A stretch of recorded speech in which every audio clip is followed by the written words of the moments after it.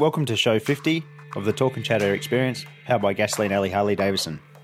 Thank you to all the Chatter crew that have sat back and listened to me bang on for the last 15 odd months.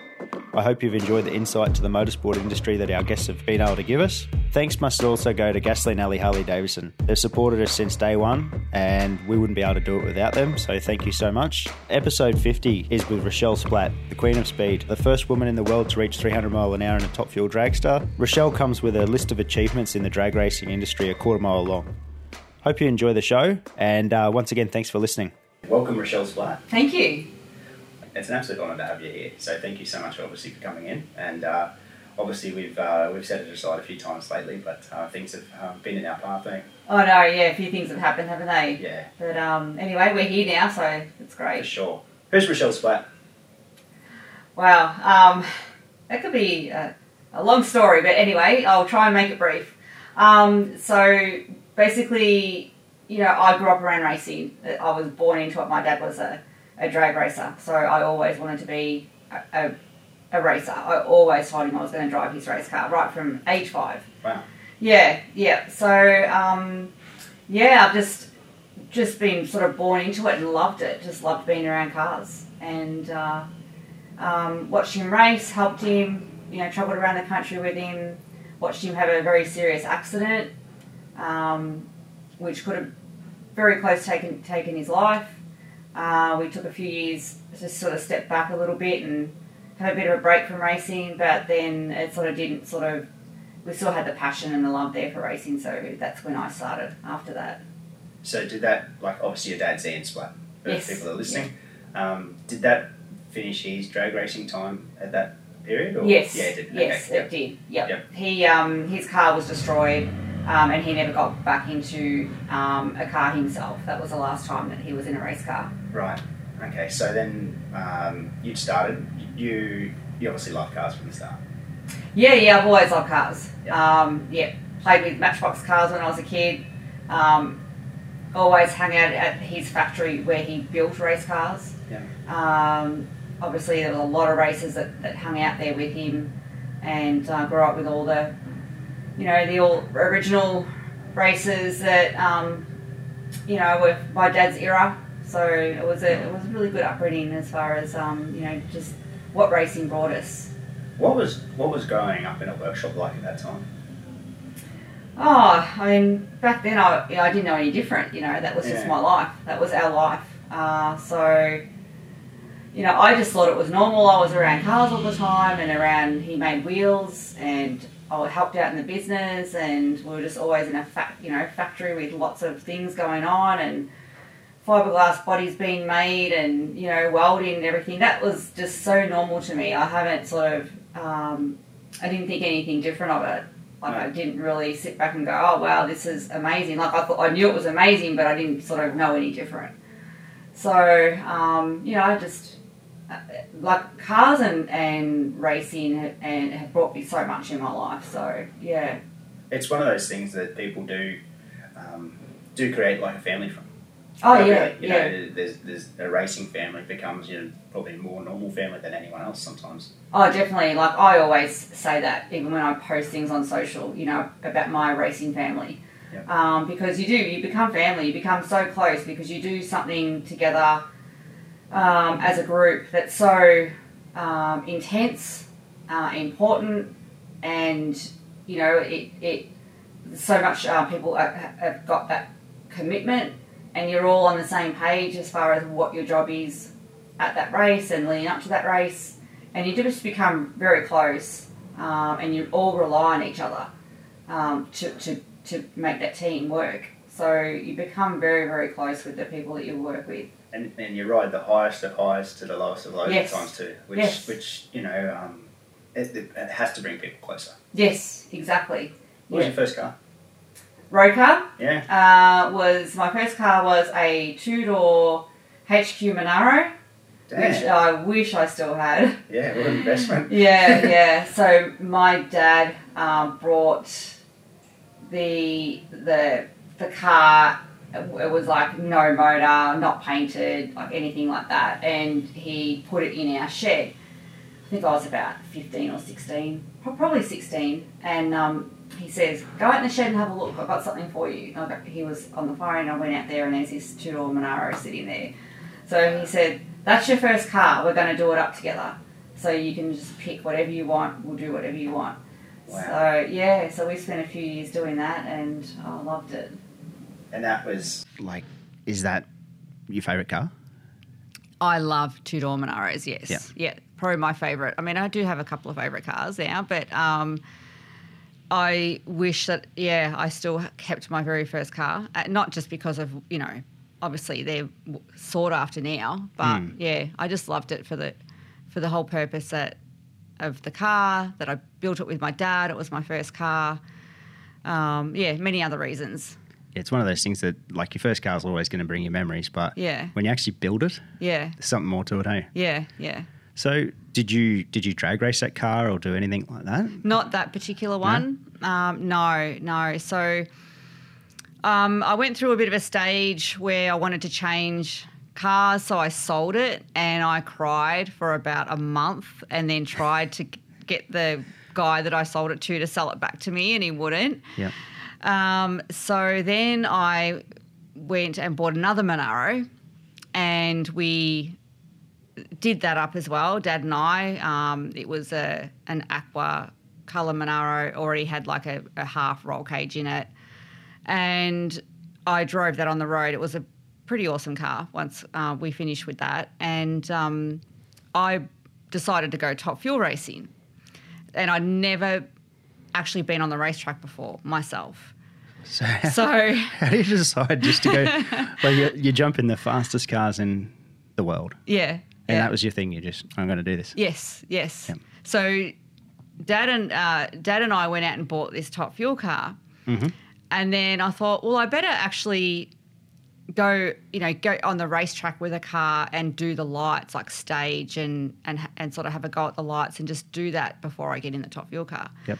So I took the Monaro up to Heathcote Raceway in Victoria, and we just spent the day doing burnouts and staging and running down the track. Obviously a lot slower than a top fuel car. For sure. But just to get that bit of practice in as far as the lights and staging. Mm-hmm. And we did a pro tree like top fuel and just did that. So that was the only time that I'd actually been on the racetrack with a car other than a top fuel dragster.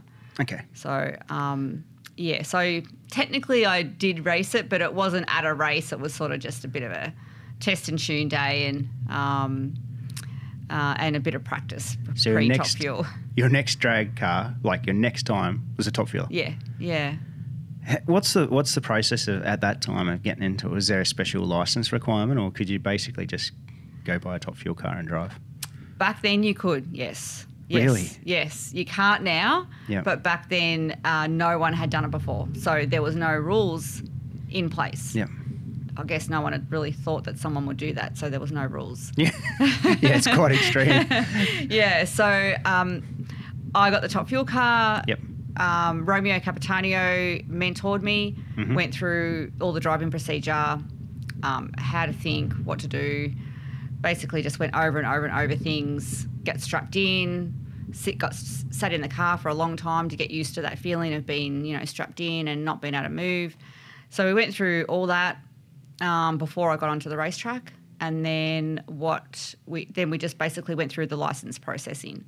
So I think we did a day where we just practiced on our own before we licensed, and then we thought, we'll go back to, because we did that at Heathcote as well. And we went back and started doing the licence runs. We had to do like a launch and a quarter track, half track. Yep. You had to do it at two separate events. So I got my licence, the first part of it at the first time when I went, and then the second part it took me 2 goes. Okay. We went to Sydney to Eastern Creek and finished it off there. So, basically I just jumped in a top fuel car and, I've been around the track for a long time and been around cars for most of my life. So, that helped, obviously just knowing the cars. And so I basically just had to learn what to do inside, just how you drive them. The process, I guess. The process, Yep. So after that, there was rules brought in that couldn't be done again.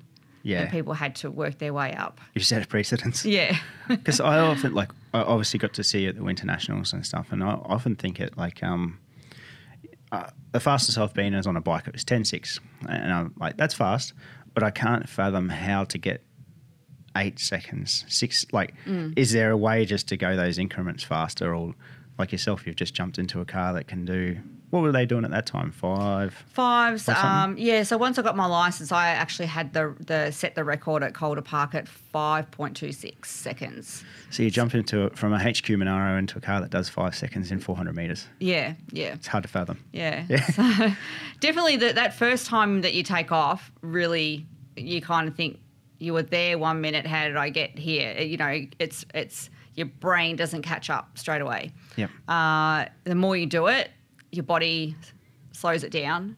It kind of obviously I don't know how it does it, but it gets slowed down. Wow. You can actually, think a little, have a bit of time to think and in a whole run, which is only sort of just under 4 seconds, you can actually think about a fair bit of what's going on with the car, assess how it feels, how it sounds, if it's moving too much, what, your job, what you've got to do. So it does sort of slow down as far as how you perceive it in the car. Yeah.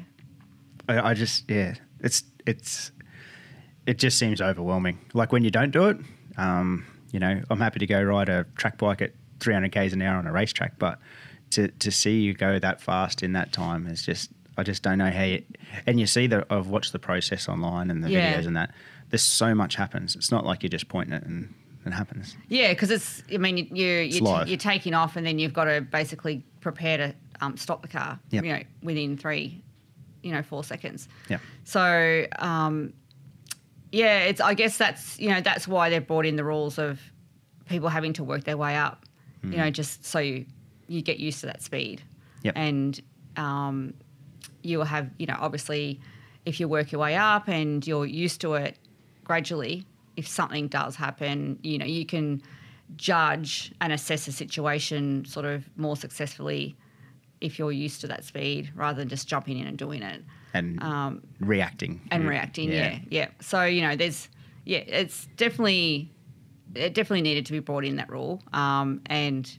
It's, probably the reason that I was able to is because I'd been around cars for so long and I do really feel comfortable in race cars. It's kind of in my genes. Like I just feel like I'm just so natural and I feel so comfortable in a car, probably more so than doing anything else. Everything turned out okay, but, might not for some people that are kind of maybe haven't been as lucky as me to be around and learnt so much out of the car. And so it's good that it was brought in and it makes, everything, obviously safety has to come first with everything. Yep. We don't want people hurt or anyone else hurt. So, yeah. And it is like it was part of your DNA. It was everything that was around you, I guess. And not everyone is like that. Some people have opportunity to do it, but doesn't mean they should do it, I guess, So, yeah.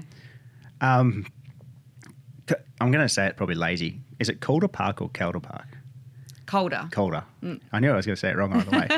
But a lot of people say us Victorians say things different though. So, yeah. So I've always called it Calder, and that's how I've heard everybody else call it. Yeah, because I've always called it Calder. Yeah. And but I know it's wrong, or might be wrong, because I hear a lot of people from Victoria calling it how you said it. Calder. So, Calder. Yeah. What was it like then? Because that place there was so much happening. You obviously set the world on fire when you go and pass at that time. What was it like at that time? Oh, the 90s. It was such an amazing time of drag racing. Like it was the crowds and just the cars, and like, it was huge. I can remember racing at Calder at the Australian National Championships, and all the way around you, from one side, all around the back of the track, all to the other side, you couldn't even see grass or seats or anything. There was just so many people. It was an amazing time. Lots of sponsors and companies wanting to be involved with people, which obviously gave a lot of people opportunity to race.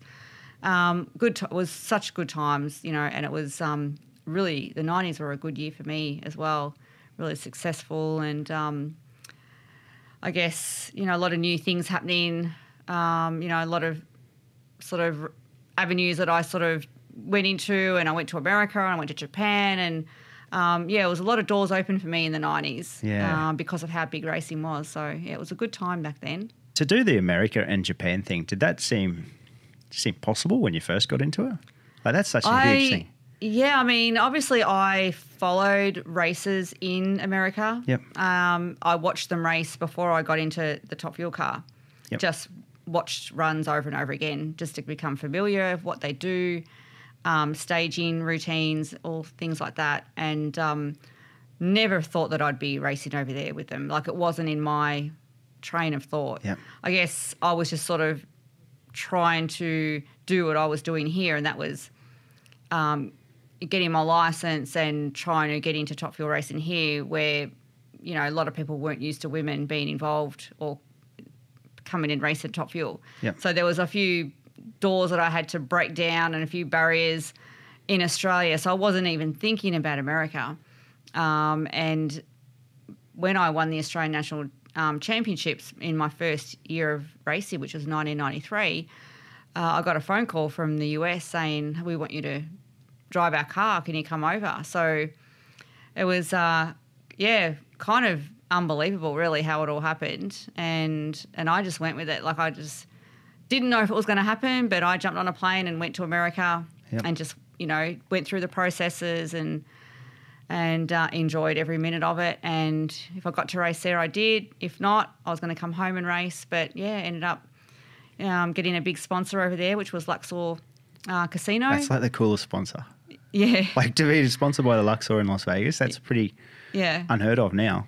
Yeah, it is. Yeah, it was a good look. Like I said, the 90s was an amazing time for racing. Yep. Yeah. So, I wasn't really thinking about it. I just, you know, like I said, I just was doing my thing and enjoying the racing and just going along, and just things, you know, just opportunities came my way.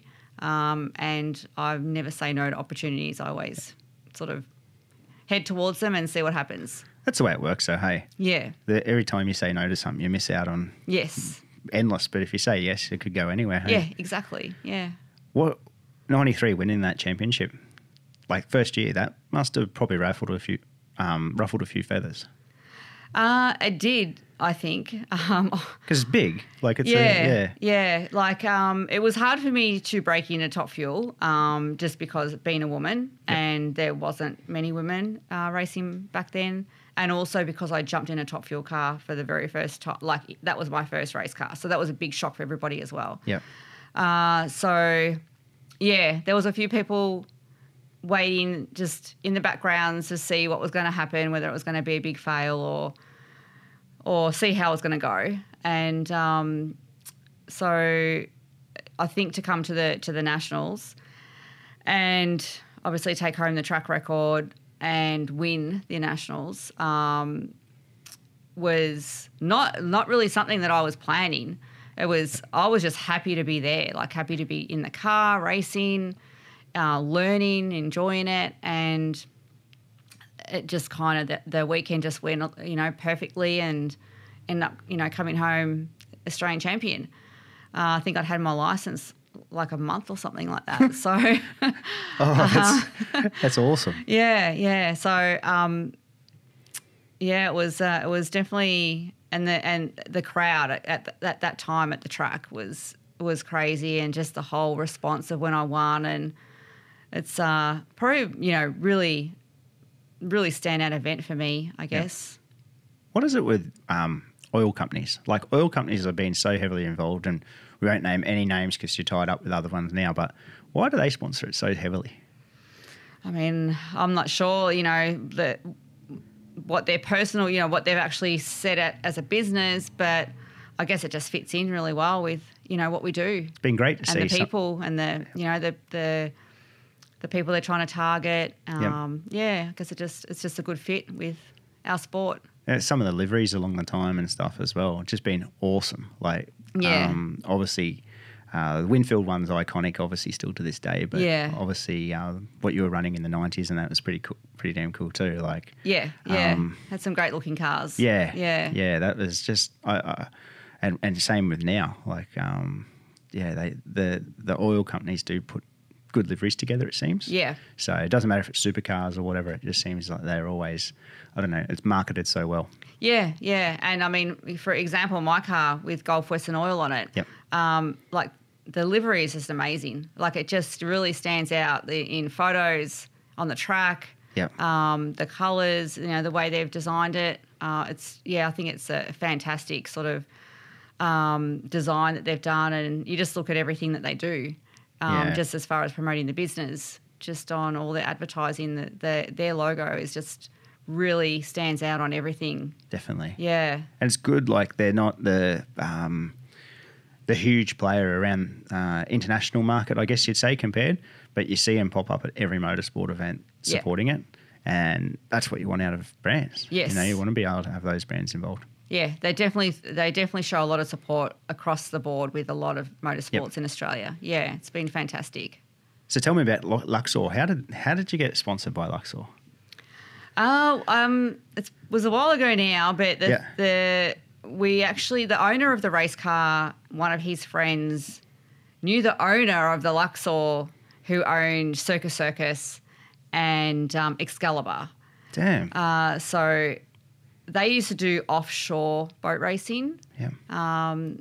And the owner of those casinos loved offshore boat racing. Something happened, and he decided that he wanted to change and do something different, and decided to come into drag racing. So we were just lucky to have someone in there that knew the owner and he communicated back and forth with him for us. So that was why we got it. That's why we got the sponsorship.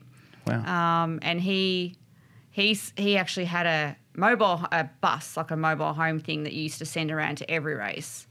That was just basically for me and the owner of the team to go into and just get away. They had all of our food. Like we used to put in our orders for food, and they'd have everything there ready, like everything we liked, every drink that we liked.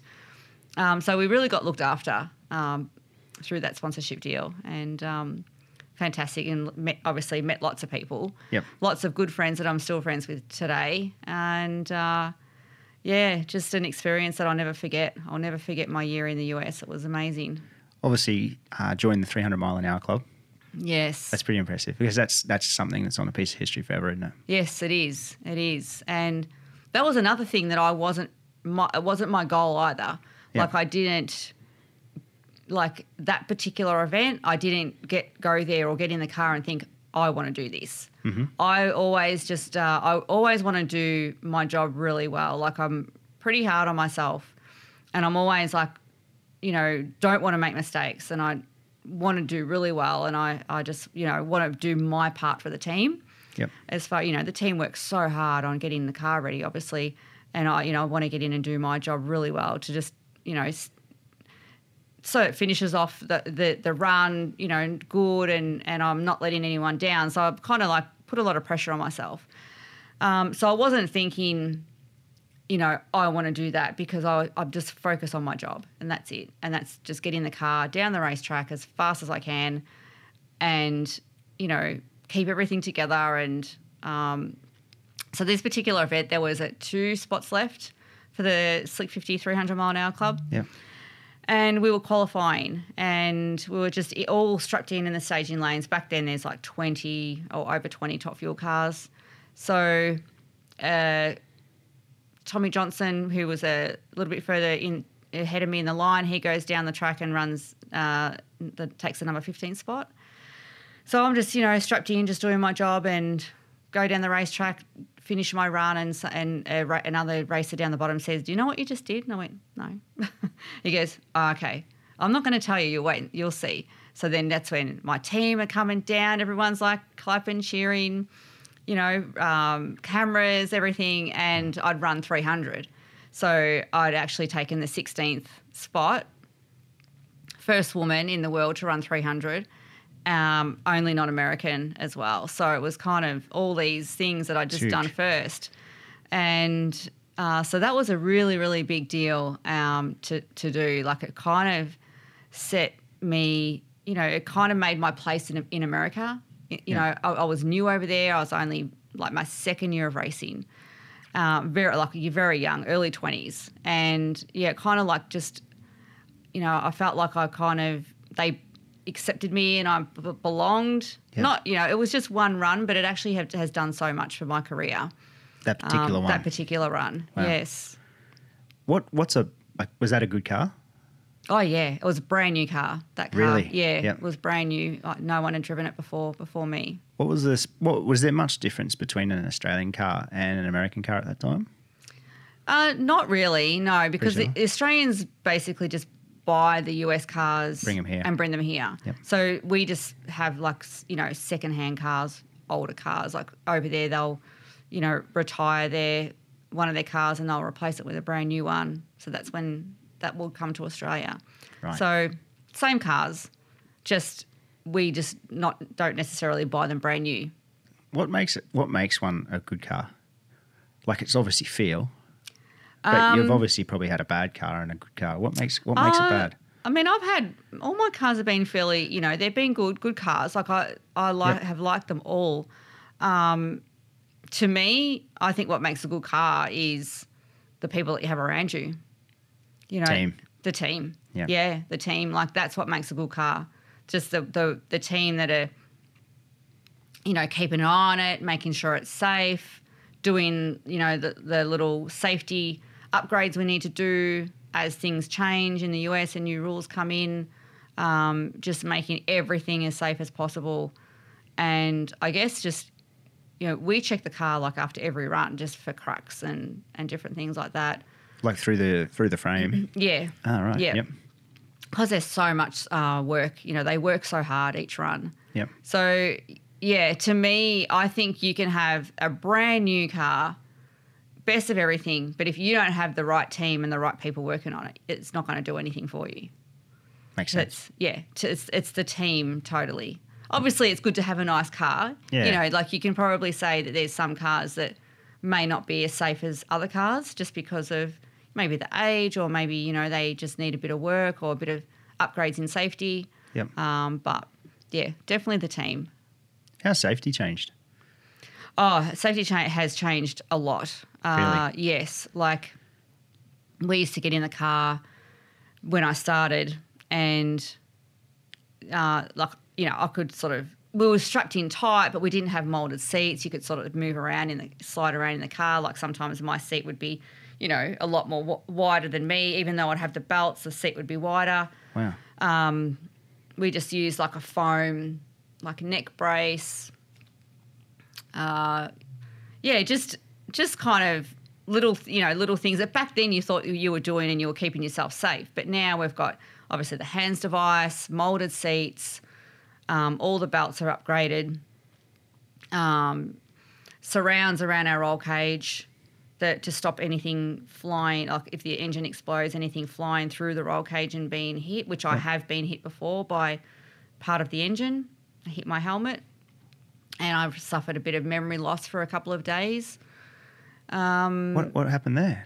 I had an explosion, engine explosion at Calder Park, and everything was fine. Like the guys come down, got me out. We obviously our event was over. We packed the car up, went home, and then I started experiencing these little moments where I thought I was somewhere else, but Wow. I was in another room, and I'm like, how did I get here? Or, what happened? Or one day, I think one time I was on the phone. Yep. Forgot I was on the phone, just put it down, and I actually just must have walked into another room, just having these really weird episodes. So then I called someone that was with my car, and I said, can you go and look at my helmet and tell me if there's a mark on it. When I got my helmet, there was like a chip out of it. So I'd been hit in the head by something. Went to hospital, had a scan. I had some bruising on my brain from that. So now we have surrounds right around our roll cage, so nothing can go through. We have a lot of safety systems which we never had before. Basically, you know, we were just in the car on our own with no shut-off systems or anything like that in case something happened. But now, like if we go through the finish line and the chutes haven't been pulled, our chutes automatically get pulled for us. Like the whole system pulls the chutes, shuts the car down, shuts the fuel down. So if you black out or something happens, like if a something's medical... happened, a medical issue, if you're unconscious for some reason, So even if you had an accident, like even if you've had an accident and you're going through the finish line on the side or upside down, they'll deploy. We've got to have the little box in our car, and there's a trigger at the finish line, and it sets it off. You know, we have lots of safety systems like that. We have, like if the wing comes off or something, it pulls our parachutes. A whole lot of different things that if something happens to us and we're not in control, and the car can sort of pick it up and it's all designed to stop the car as quick as it can. So then medical responders can be there. So we didn't have any of that. No. You know, we just got in the race car, you know, could move around in the seat, just had this like foam thing around our neck. Sometimes I used to have a chin strap. Sometimes I didn't, you know. So what would the chin strap do? Like keep your head in a keeps place? Your head down away from the roll cage so you don't like hit your head back. So your vision's good. Keep your head off the roll cage so your vision stays clear and not sort of blurry. Because when you do, like I actually take off from the start line with my chin strap really tight, so I'm looking down and my eyes are just looking up. But then obviously once you take off, the G-forces push you back and then you're looking straight down the track. So, I always pull my head down sort of as far as I can to be able to see the staging lights. Just so I'm not going to touch anything. We've got the hands device now to help us as well. So, there's a lot of safety has changed in a big way over the years, and it's obviously only sort of happened, unfortunately, from people getting hurt different ways, and then things are designed to stop that from happening again. And I guess it's until you test something you can't learn from. Sad, it's a sad way, but that's how things are tested, aren't they? So have you had any like teeth rattling or anything like that ever? When you get tire shake in the cars, it's pretty bad. Like it is really intense. You just can't see. Sometimes you just don't even know where you are for a second. It's pretty intense. So I had a really big tire shake at Perth, it was, and it actually dislocated my jaw. And the little pad thing that's between your jaw and the bone, like in between the bones, it came out. So I had like issues with that for a long time until I found the right person, which I had to go and see dentists and doctors and all sorts of people to try and work out what it was. So they realised, I finally found a doctor that knew exactly what the problem was. And so I had an operation, just keyhole surgery, and they just like put a little fake disc in there, like to in between the two bones. So, it does so the two bones aren't rubbing against each other. And so I've had that happen through tire shake. Wow. And but thankfully that's the only thing that I've had had happen. So been very lucky in a race car. When it's all going good, is there anything that feels as good? Like, say, is there, you've done the salt racing stuff, you've done a rocket car. Is there anything compares to a top fueler? I'd probably have to say no. Like it's the feeling that you get, like when the car's running well. The feeling's amazing. Just as a team, as an individual, just the whole thing. It's just an amazing feeling. The adrenaline, the amount of work that goes into it. It's just sort of like it all comes together. It's just like so worth it. But then on the other hand, when things go wrong, like or even if you make a mistake and you let the team down, you can, I've had some really, really low times as well where I've really regretted something a decision I've made or, sort of been obviously disappointed in an event. So it's kind of really, really highs, but then also really lows when things aren't going right as well, because you put so much effort and emphasis into the weekend or the event. But it's all good. It's like obviously you got to have both. Yeah. Yeah, you have to have both. And as far as the land speed car, I've only been land speed racing once, so I'm very new to it. And I had to license, so I had to go through all the different stages of licensing. Yep. Unfortunately, I didn't get to the point where I was open and I could go as fast as I could. So we ran at 208 mile an hour on the salt. The car can go much faster than that. So next time we go out, which is in February next year, we can go. I can get in and go as fast as I can in it. So that's going to be amazing. But that was a fantastic. Like I did not realise that I was going to love land speed racing so much. I was going to ask you that. Did you so you genuinely enjoy it? Oh, love it.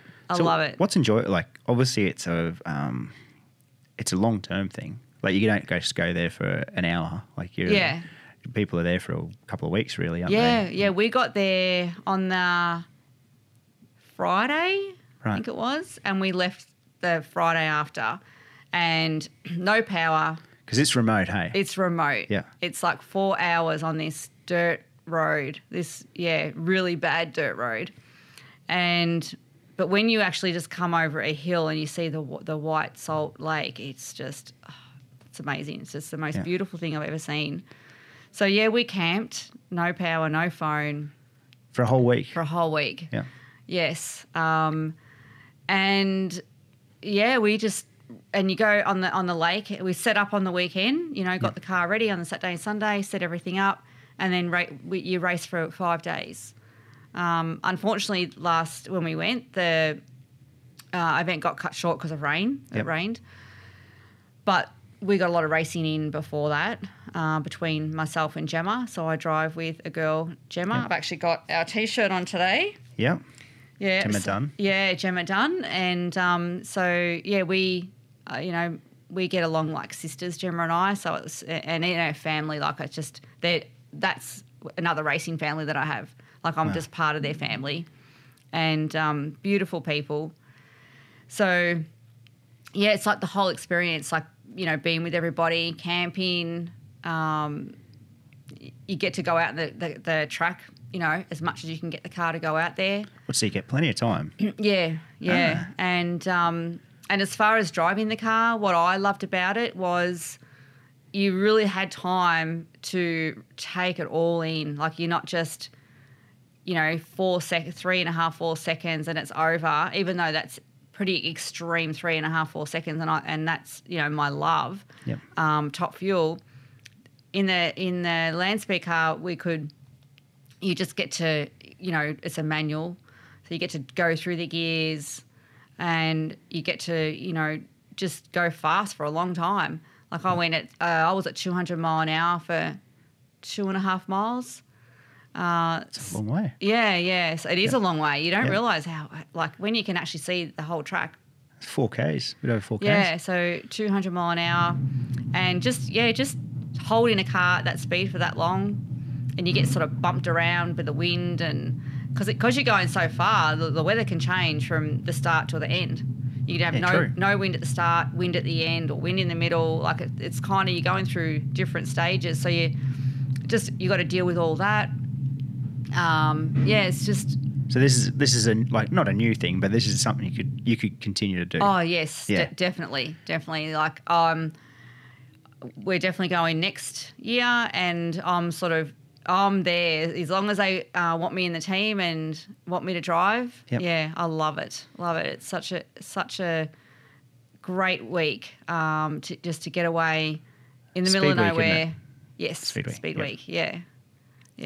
So now have you got like an unlimited license, or is there something like that, or? So when I go back, I'm on a 200 license at the moment. 200 mile an hour? 200 mile an hour. So when I go back, if I go over 250 mile an hour, my license will be upgraded to 250 license, and then I'm pretty much open. I can go as fast as I want. So basically our plan is when we go back to the lake is to obviously get the car to 250 and more if we can get it to. So, and that depends on conditions as well. You know, like you just got to have the right conditions out there. Obviously the salt's got to be right, the wind, you know, you're dealing with the weather as well with the Salt Lake racing. So you got to, you know, make sure everything's right and, we'll just really push it and see how fast the car can go. What's it like when you get like, sort of like you said about cresting a hill? Like, is it just heaps of people? Like, is it busy? Like, what's it? On the lake? Yeah. Yeah, it's a lot of people. Yeah, like a full city that just sets up for that week. No, not really like that. It's like we have the pits like you would here at the drag racing. Yep. So everyone sets up the same way and they work on their car the same way as what we would here, and all sort of line up and head out and basically pretty much the same except. You know, you can go out whenever you want. You just have to get in line. Okay, yeah. So you haven't got set times where you're only allowed out. And that all depends on wind as well because, you know, the motorbikes can't go out if the wind is, you know, a certain strength and stuff like that. So, but you have to be off the lake by sunset. Yep. And you're not allowed back on the lake until sunrise. Right. So no one is allowed to stay on the lake. Okay. You have to camp off the edge. So it's, you know, it's a lot of people, a lot of races there, a lot of teams, sort of not really entertainment or anything like that stuff going on. Yep. But a lot of spectators do get there. I was surprised. Like we had a lot of spectators. I want to go. You watch, it's fantastic. Yep. It's just everyone I speak to that says I'm just saying you have to go. You just have to go to experience it. Cool. I'm not a camper. I'm not someone that camps, and I like to have a hotel and electricity and all that sort of thing. But I had the best week. It was just amazing, and just to get away from everything and just race and just be with your team. And it was, and a fantastic week and a beautiful place to race at too. How'd you go with no phone? I was stressing about that a lot before we went. Not so much because I had to live without my phone, but I had no contact with the kids. That's right, you got kids. Yeah. Yep. So we got a satellite phone to use between us. So we just like text. You know, I would text each day with the phone to one of my kids, is everything good? And as long as I heard back from them, everything was good. Keeps everything calm. Yes, okay till the next day. So I would do that in the morning and at night just to sort of so I felt okay that, you know, I wasn't with them. There's not many times in life now that you're away from I know. a contact for a week. You know? I know. Yeah, so I felt like I had to do that just for my own peace of mind out there. Yep. And so that was good. But I did get used to not carrying my phone around. Yeah, that'd be good. The first couple of days, I would have my phone because I was taking photos, so I wanted to take photos and videos, and I'd find myself like going on there and going to like check my emails, like just click my emails. I'm like, oh, that's right, I can't do it, you know, like you just completely forget. And then probably after the second day, I was not even getting the phone out of my bag. Like I would just be like, oh, I haven't even got my phone out today. Just got used to not having it in my hand all the time. That'd be kind of nice. It was. Yeah, it was. You know, like, you know, when you go to the States and you go there just for a few days, but you adapt to that. Like one of the times I came back was, like we drive on what are we on? Left-hand side of the road all the time here, right? But one of the times, like a couple of times I come back, getting back into the habit of driving here was harder. Like that's what I always have known, but I think trying to get back in a routine after a place like that would be a bit different too. It was. Yeah. It was definitely. You go through, I did, and I know a couple of other people on the team did, you go through like a few weeks of like coming back to reality and kind of not dealing with it that well. Yep. You know, it's like, it's kind of this overload of everything that, you know, you go away and you're sort of in that zone. Then while you're away, you really just, everything just leaves and you're sort of like, enjoy the moment, and you do forget about all the other things going on that's always going around in your mind. Yep. And when you come back, it's like a complete overload. Like everything comes back instantly, and it is hard. I really struggled for a few weeks. I can imagine. Yeah, and I wasn't the only one. Like I'd speak to other people on the team, and they go, "Yeah, we go through that all the time." And you get that sort of mateship. You're in each other's pockets for 5 total days, and it's and all of a sudden everyone's gone. Yep. And you're not talking to anybody, and you haven't sort of got everyone, the whole team there with you, and you're sort of back to having to just deal with all this normal life stuff. Yep. And it doesn't sound like a lot, but it just 2 weeks we're away. 2 weeks, like obviously traveling on the road.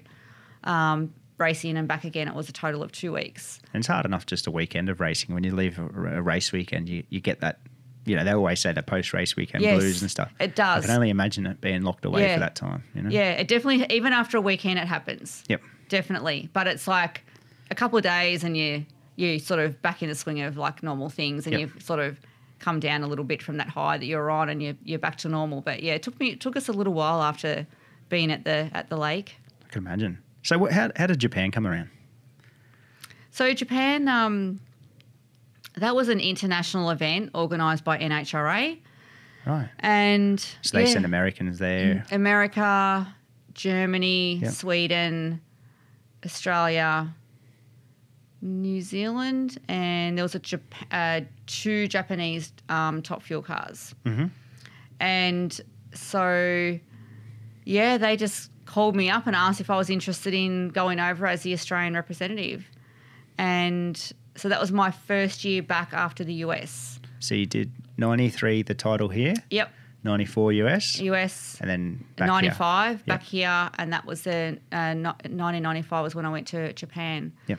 So we went over there, and it was a hard track to get down, like definitely not like a normal track you would see. We had to sort of back the car right down to get it to take the power out of it as much as we could. And it was at the base of Mount Fuji. Right. So it was, a bit of a drive to get out there as well. Beautiful racetrack though. And, we won the event.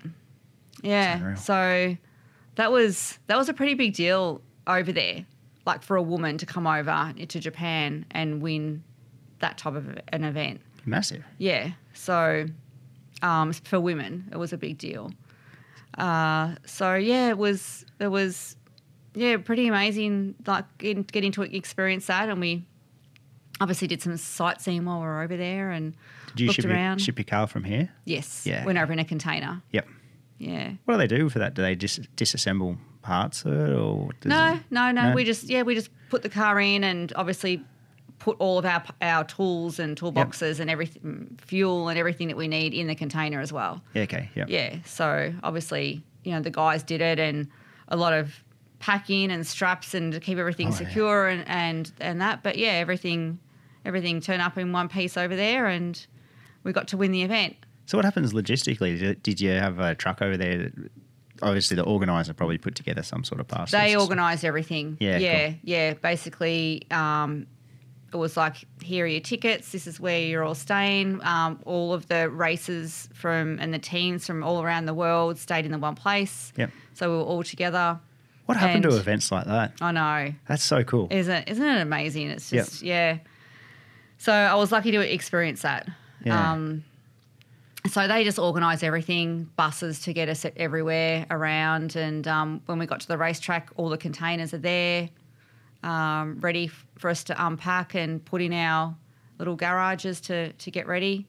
So, we didn't really have to do anything. We just had to turn up and race. Yeah, get on a plane, go over there, do some sightseeing, have some fun and race. Yeah. This time between 93 and 95, you must have been having the best time. I know. Like, seriously, like that.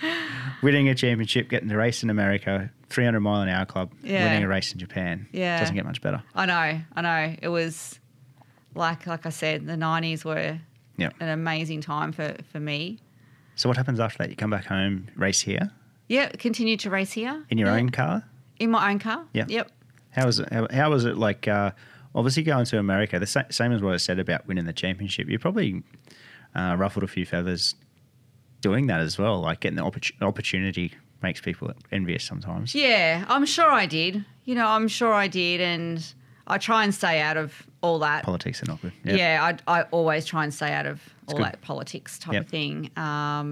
Obviously, you do hear things and you get told things, but, I always, from day one, just tried to focus on what I was going to do. It's awesome, yeah. If I listened to the amount of people that thought that I couldn't do it, or thought that, I was going to hurt someone in the other lane, or I'm going to bring the name of drag racing down because of what I'm doing. If I listened to all those comments, like you would, and you took it on, you would lose confidence. You wouldn't leave the house, would you? Yeah, you would start questioning yourself. Yep. So I just didn't get involved. I always just did what I wanted to do. And one thing that really, at the very start, one thing that really got me through it all was Shirley Muldowney. Mm-hmm. So Shirley Muldowney was the first woman in America to race funny car, top fuel. And she had to do this. She had to break down a lot of barriers and, what people thought that she should be doing, and people that didn't think women should be in racing. And she went through a lot as well. And it just so happened that my very first race car was her car. Get out. Yep. Wow. Yeah, we went and bought this car, and it was Shirley's car, and it had her initials engraved in the steering wheel as well. And so I left it there, turned them over, it was these sort of aluminium pieces that were polished. I turned them over and engraved my initials on the other side. Yeah. So it had both our initials on them. So it was her car. So that's kind of what got me. I used to just think, she did it, I can do it. Yep. I'm not listening to all of this. And that's what got me through. So that's what I've always done right through my career. Yeah. But like I said, I do put pressure on myself. I always want to do well, not make mistakes, and it probably does stem from that a little bit. I want to prove that I can do it all the time, and I'm capable, and I can be successful of what I've chosen to do. So that's probably why I put a bit of pressure on myself at times.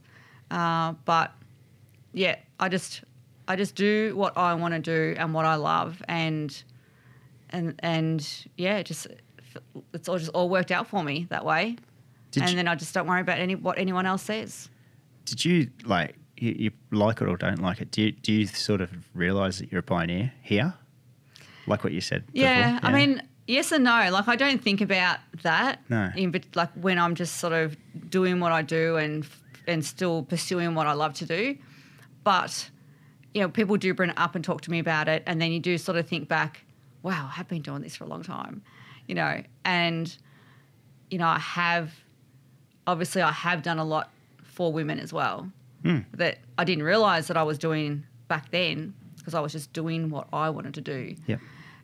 But yeah, looking back at that, yeah, you are sort of, part of the, and my dad as well, Sure. Just the name sort of, we've had a lot to do with racing, and my dad's obviously been there with building cars and all the safety. He's always built good cars, and he's sort of made his place in racing, and then I've sort of come along and carried it on in a different way.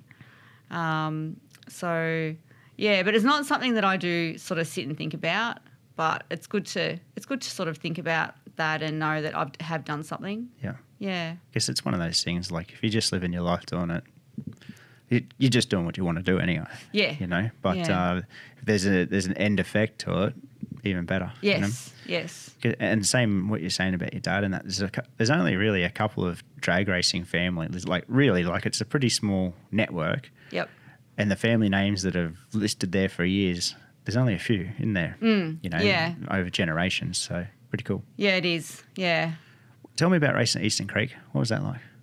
Oh, I loved racing at Eastern Creek. Cool drag strip. Yeah. I loved that track. Obviously pre, what's it now? Sydney Sydney Dragway. West Sydney International Dragway, was it? It was, it was WSID, but then I think it's changed now. Changed back to Sydney Dragway. Sydney Dragway, yeah.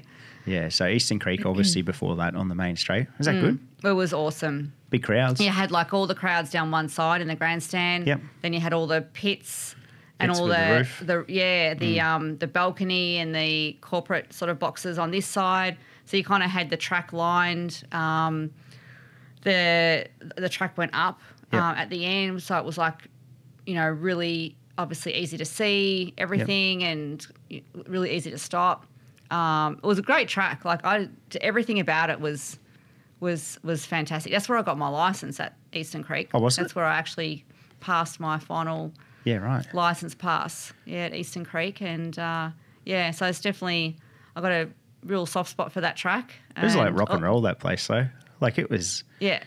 It was happening so much. Yeah, it was. Yeah. Yeah, great track. So you got your license there. So what was that, like an Andro? Did they do like a license day or something at the time? No, we just, back then you could do it at events. So you could come out and say, can we come out what time can we come out and do a license pass? Yep. They might have chosen like the last run, like a run after Top Fuel ran. So we might be at the back of the run and then we'd come out after Top Fuel and do a license run. They don't do that now. You can't do it at an event now, but back then you could. Okay. Yeah. What was it like racing a jet car? Driving a jet car. What's that like? That was different. What about staging it? I reckon that must be pretty awkward, yeah? Yeah, it was really, really different, and the complete opposite as far as like, what you did in the car as to Top Fuel car. Like the Top Fuel car was a handbrake, jet car was a foot brake. Mm-hmm. The jet car had a hand throttle. Obviously, the Top Fuel car has a normal foot throttle, so it was like opposite to everything. Yep. So that sort of was a little bit hard to switch because I actually went from Top Fuel car to jet car, back to Top Fuel to jet, a couple of times in the year that I was racing. So, I had to reset all the time before I got in. And sometimes I got in the jet car and drove it like a Top Fuel car. Like I'd take off from the start line, let go of the throttle and grab the steering wheel. But you got to hold the throttle on a jet car. So I made a few little errors because just trying to do the both. But that was pretty awesome to learn the jet cars. It's sort of a lot involved, especially on the start line. Yep. Just with, obviously the afterburner and the throttle and letting go of the brake. Like you got to sort of do three things all at one time. So, and I was kind of doing instead of all together, I was doing everything like a bit of a second apart. So I would creep through the start line and then take off, like when the afterburner lit.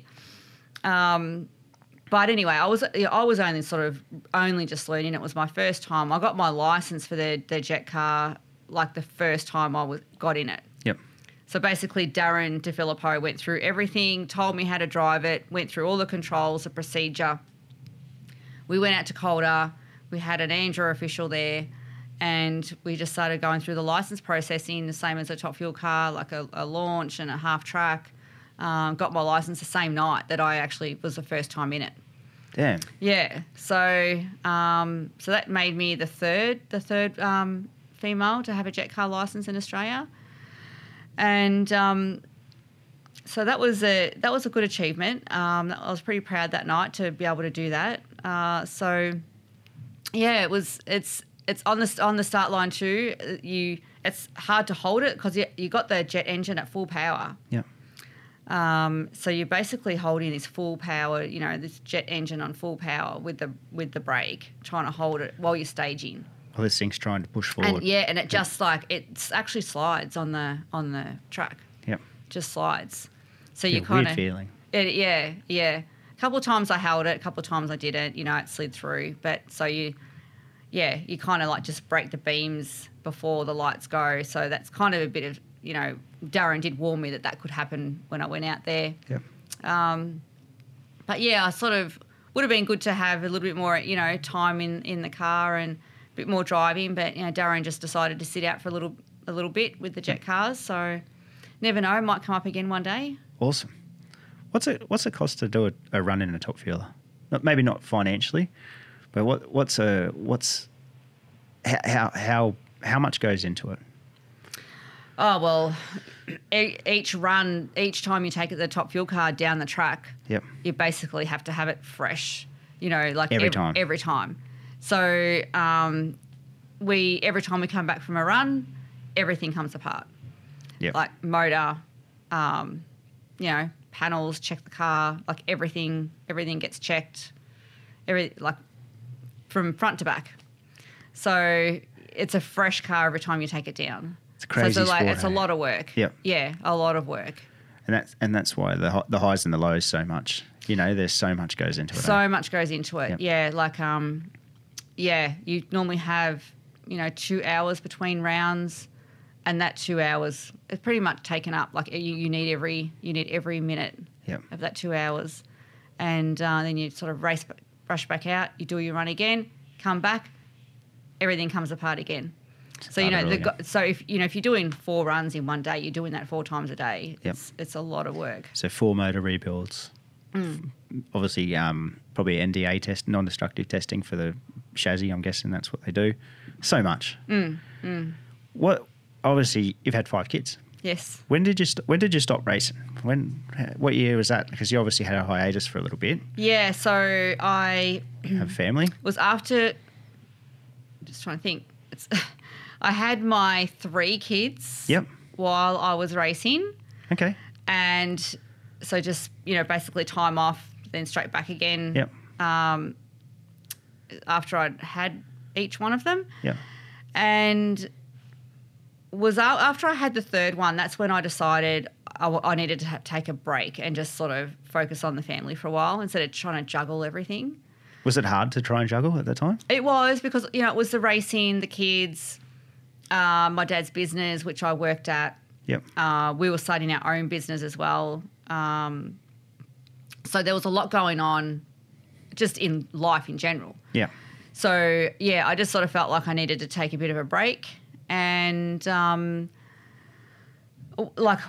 I did sell the race car, like I was, I was always like, I was upset about it. Like I wanted to be racing, but I just felt like I was taking on way too much. Yeah.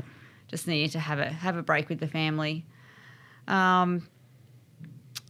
Decided to sort of come back and buy another car and go back to racing. I can't. Obviously, I'd have to sit down and work out all the timeline, of when this happened. So much happens. Yep. So much has happened, yep. and so then I came back and I raced for a couple of years. Obviously, chasing sponsorship.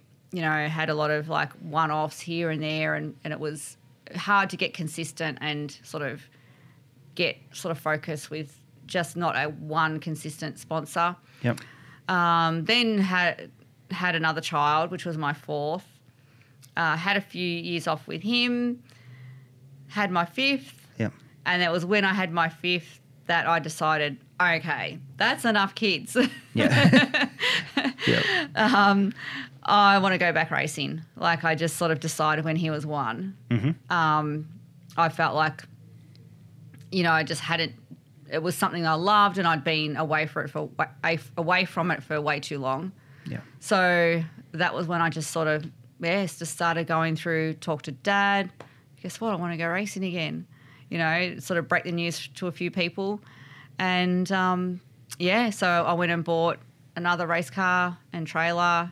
Basically set everything up, and that sort of might been what I've been doing ever since for the last sort of 4 or 5 years, is just sort of working forward, moving forward, and always searching for sponsors. Gulf Western come on board and has helped us out a lot. Yep.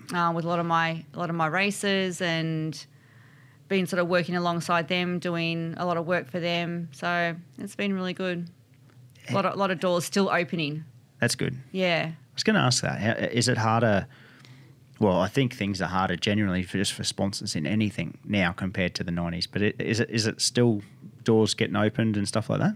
Yeah, definitely. It's a lot harder. It's very different to yep. the 90s now. But I also put in the category of doors opening of just like life opportunities and as Townsville well. The other week. Like Townsville the other week. Yeah, definitely. And like going to the Winter Nationals, even though I wasn't racing, but I had the car there. And also, different people coming into my life and, yep. just sort of different situations that you wouldn't normally be in if you weren't doing something with the race car.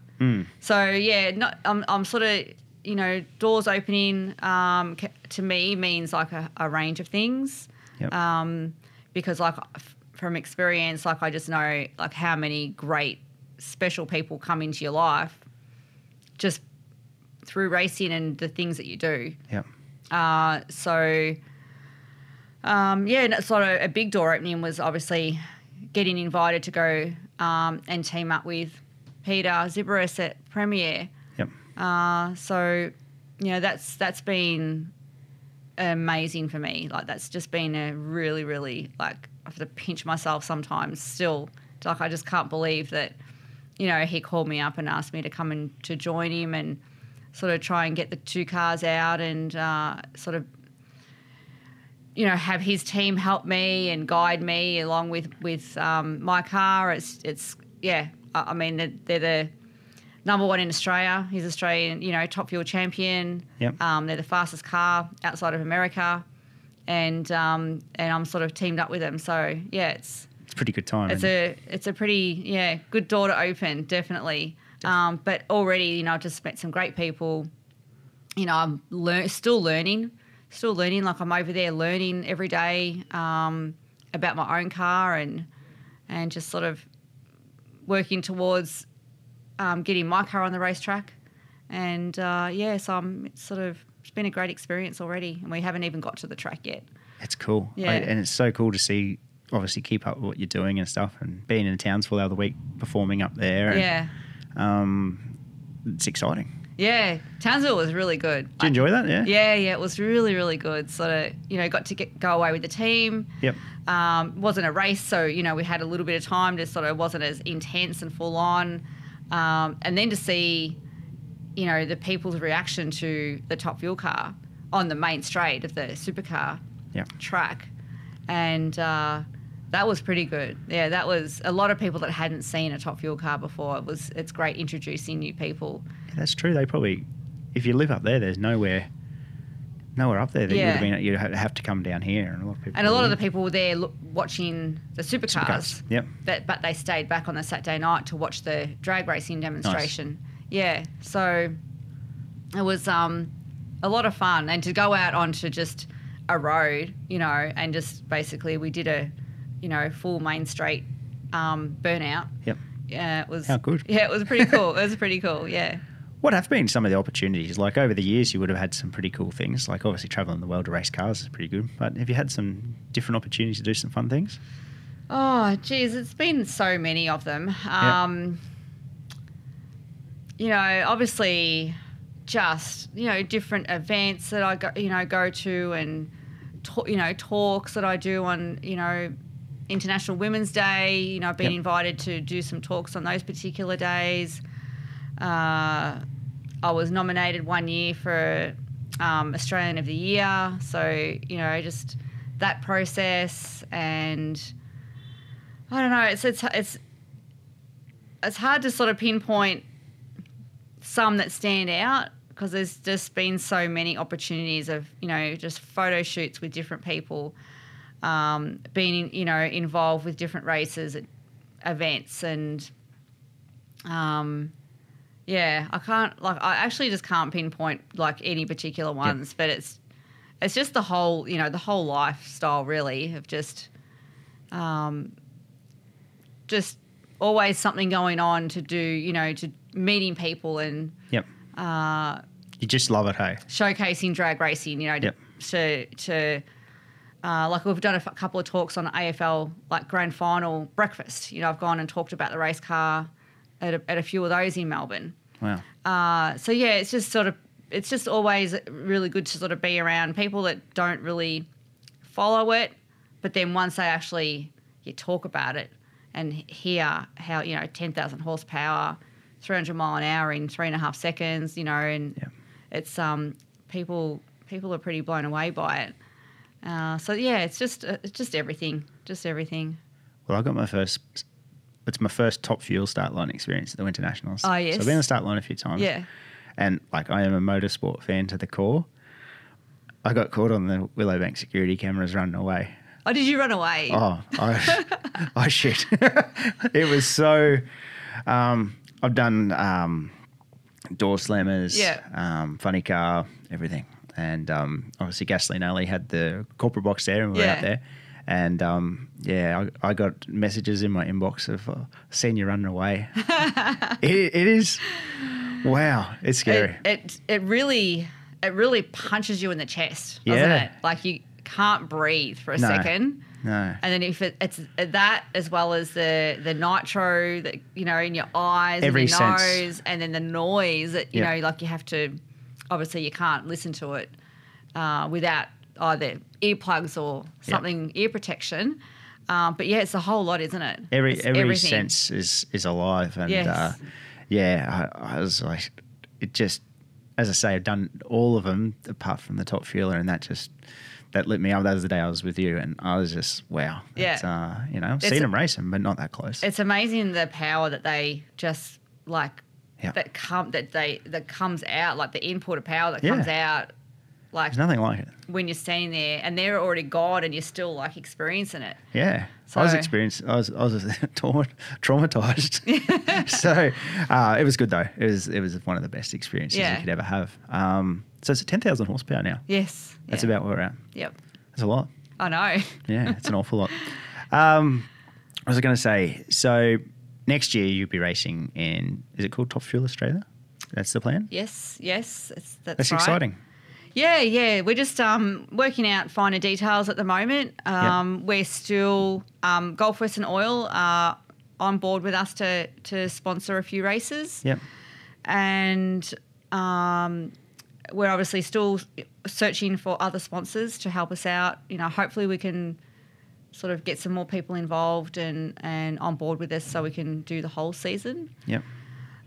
So, yeah, that's our plan. We're sort of working towards that now, and, hopefully we'll be at the track as many times as we possibly can next season. Awesome. I've got to ask you one thing. You said about photo shoots. How'd the calendar come about? Was that was yours? Yeah, that was just an idea between myself and a friend of mine who owned an advertising agency. Yep. And, we just thought, hey, why don't we just get some girls together? Like the bit of, promotion for them. They can sell the calendar. Yep. Have a bit of fun. So, we just sort of sat down and worked out, who to put in the calendar. And, there's so many people that were interested and wanted to be involved. And that's how it come about. That went really well, hey, that campaign? Yeah. Well, we didn't really push it in stores or shops or anything like that. What we did is we did the calendar. We did our own promotion of the calendar within motorsport. Okay. And then all the girls got, their copies and they sold it at their tracks or their events that they were going to, so they could all make some money themselves. So, if they wanted to really sort of push it, they could sell as many calendars as they wanted. Yep. And make some money for themselves. So that's sort of how we did that. Helps to fund, like, things like that helps to fund your own motorsport too. Yeah. It's a good way to do it. Yeah. Just, it adds to it and you can get a few extra things, if obviously it's not going to, with me, it doesn't sort of support my sort of level of racing as far as an event, but, it all helps and, every single dollar helps with the motorsport and what you've got to put into it. Definitely. Yeah. Well, your show number 50, I'm stoked that you obviously came in and you're back in a race car. I've been following your career for a long, long time. So thanks for coming in. Thanks for having me in. Thank you. That's all we have time for in today's show. Thank you to Rachelle for taking the time out to come and educate us about drag racing. If you get the chance, head over to YouTube and hit subscribe on our channel. The other places you can find us are on Apple Podcast, Spotify Podcast. Give us a rating and a review. Tell your friends and be safe, everyone, and enjoy your week.